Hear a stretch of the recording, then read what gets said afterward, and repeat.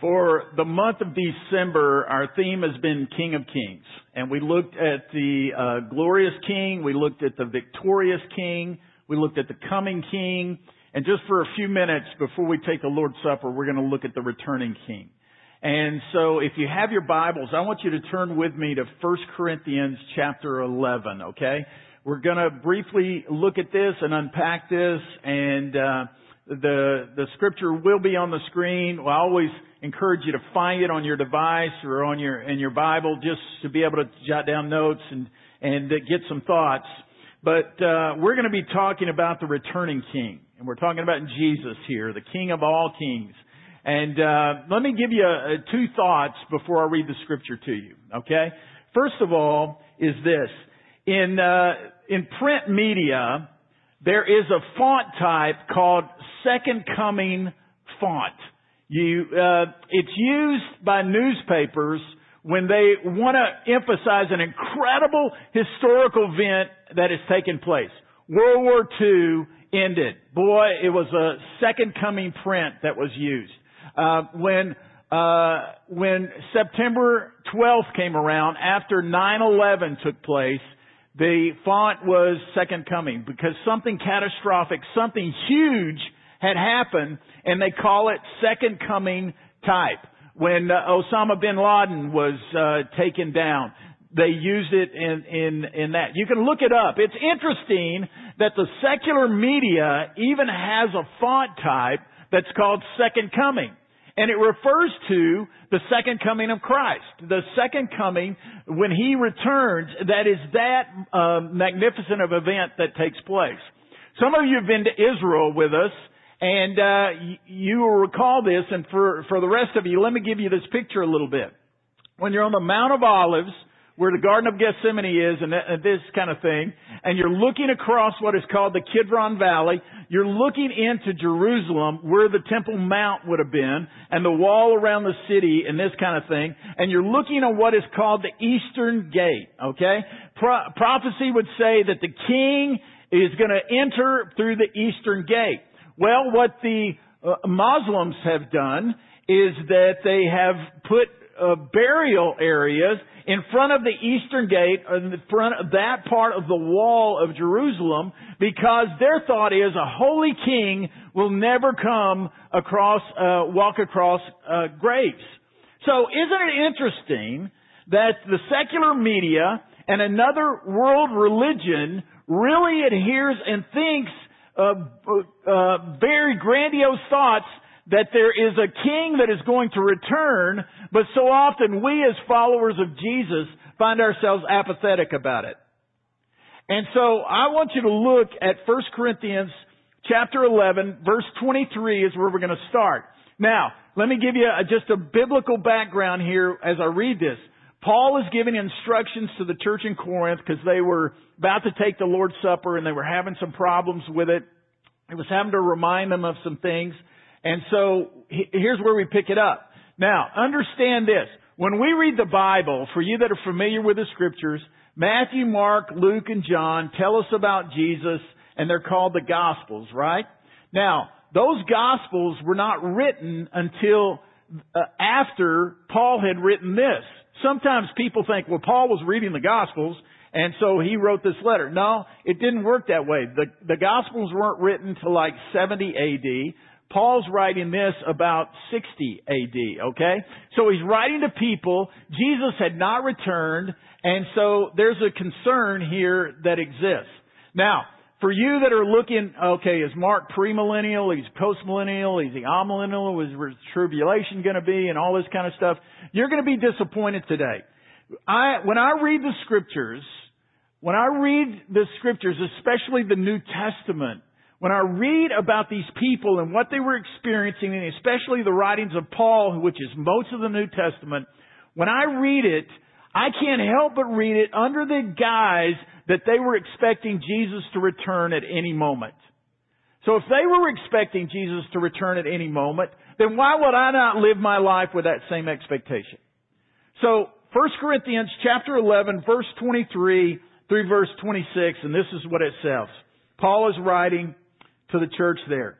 He says, "For I received from the Lord what I also passed on to you. In other words, we're going to pass this on from generation to generation. You do realize the Lord's Supper did not start at Central. It's been going on since the beginning, and it has been passed on from generation to generation to generation.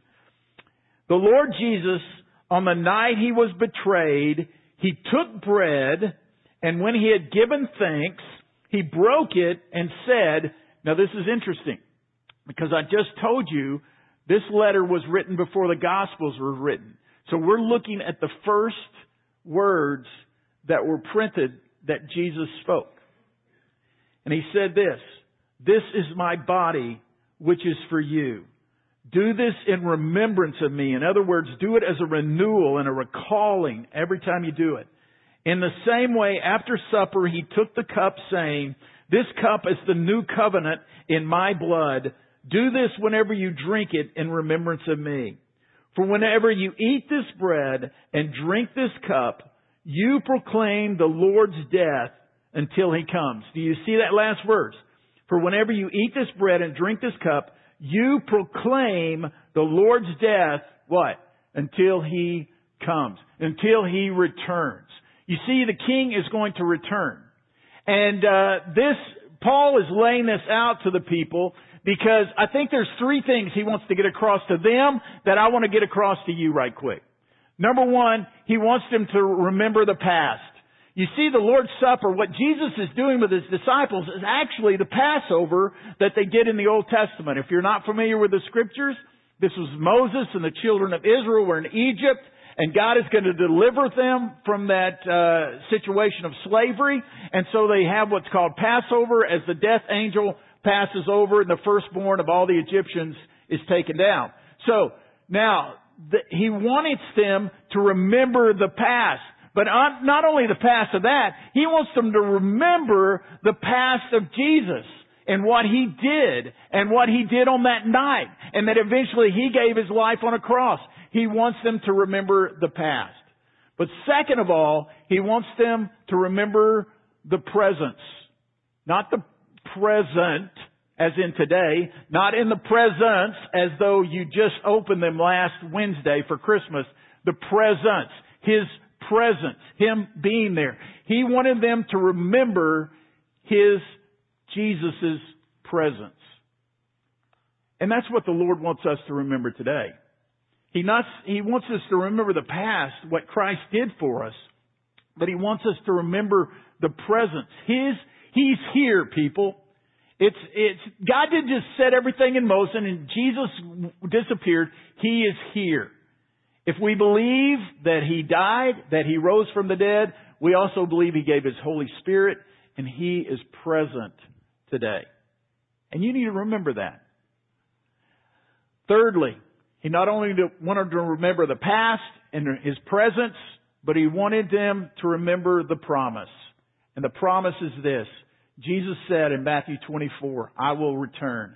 In Acts chapter 1, when He ascends to the Father, these angels show up to speak to the disciples and say, just the way that He went, He is going to return. And you see, we need to grasp that today. Because we have a tendency to not really hang on to that. Because if I say to you, okay, how are you doing with your expectation of Christ returning? Most of us would think, man, I don't ever think about it. What happens when we lose our expectation of Christ's return, and these people were about 50 years after Christ had left, and they were expecting Him to come back any moment. Here we are 2,000 years later, and so what happens? Two things happen when you lose your expectation of the King's return. One is this, you lose hope. You lose hope. You start to doubt.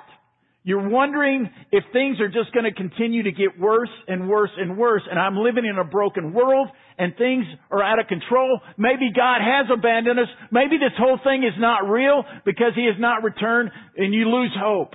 And many people today are losing hope. They're just losing hope. They look at our world and they see the brokenness of it. They see the political system. They see just the cancers. They see broken families. They see all this and they're thinking, how can I make it? And they start to lose hope. But when we focus on the return of the King, we know it's all coming to a culmination one day. But if we don't expect, then we lose hope. But number two, what happens if that we lose our expectation of the King returning? Number two is we get lax in our faith. In other words, we start adopting the culture of the world, because the anticipation of Christ's return ought to create us to live holy lives. But what happens is when we stop thinking about the return of the King, we start getting lax. It starts getting ritualistic. It starts to get traditions. It starts to get religious instead of a vibrant living faith in Jesus Christ. And then what happens is because it loses its life, then we start to live just like the world, and there's not much difference other than the fact that maybe we were baptized or we go to church and they don't, but there's not much of a difference.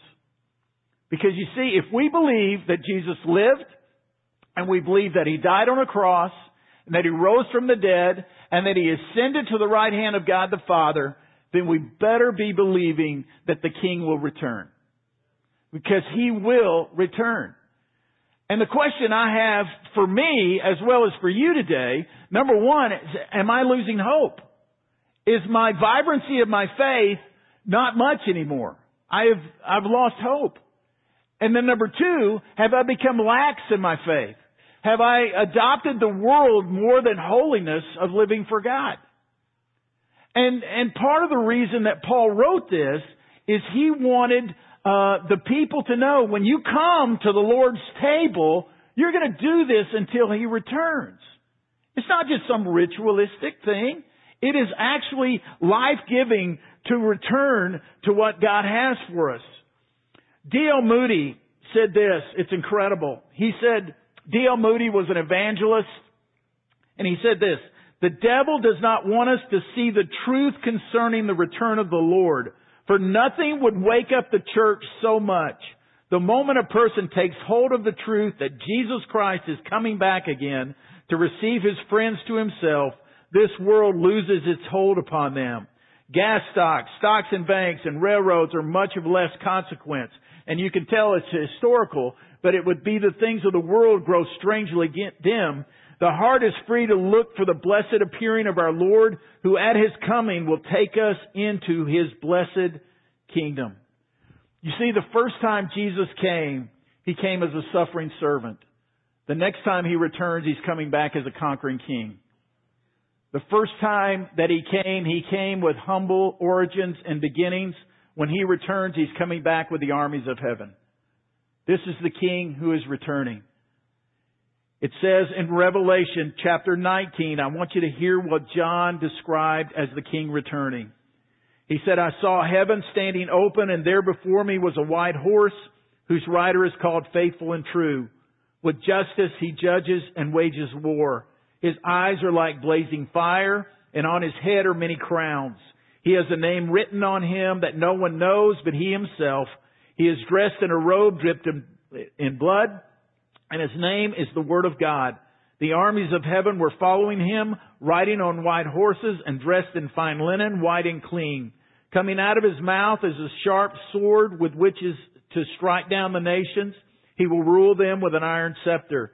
He treads the winepress of the fury of the wrath of God Almighty. And on His robe and on His thigh He has this name written, King of Kings and Lord of Lords." That who is returning. There was some fishermen, and they'd gone out and they'd been out for weeks away from their families out fishing. And as they returned closer to home, one of the guys pulled out his telescope and is looking at the group that is along the shore as they come back. He starts saying, "Oh, there's Dave's wife, and there's John's wife, and there's Sid's wife." And he starts naming off the wives of the different ones that are there. Well, there was one man, he didn't call his wife's name. And so when he landed, he made the walk up the hill to his house, kind of dejected with his head down. And as he got to the house, he walked inside and his wife came and he says, "I've been waiting for you." And he said, "You may be waiting, but all the other wives were watching." You see, there's a difference between waiting for Christ's return and watching for Christ's return. He will return. I'm not saying quit your jobs and stare off into space until Christ returns. But our lives should be reflecting an expectancy that we believe that there's going to come a day when the King is going to make all things right. Where are you today? Are you living a life of hopefulness and expectation, or your faith become lifeless and dead? Hey, today is the day as we come to the Lord's table to let it spark up, to let the Holy Spirit spark you.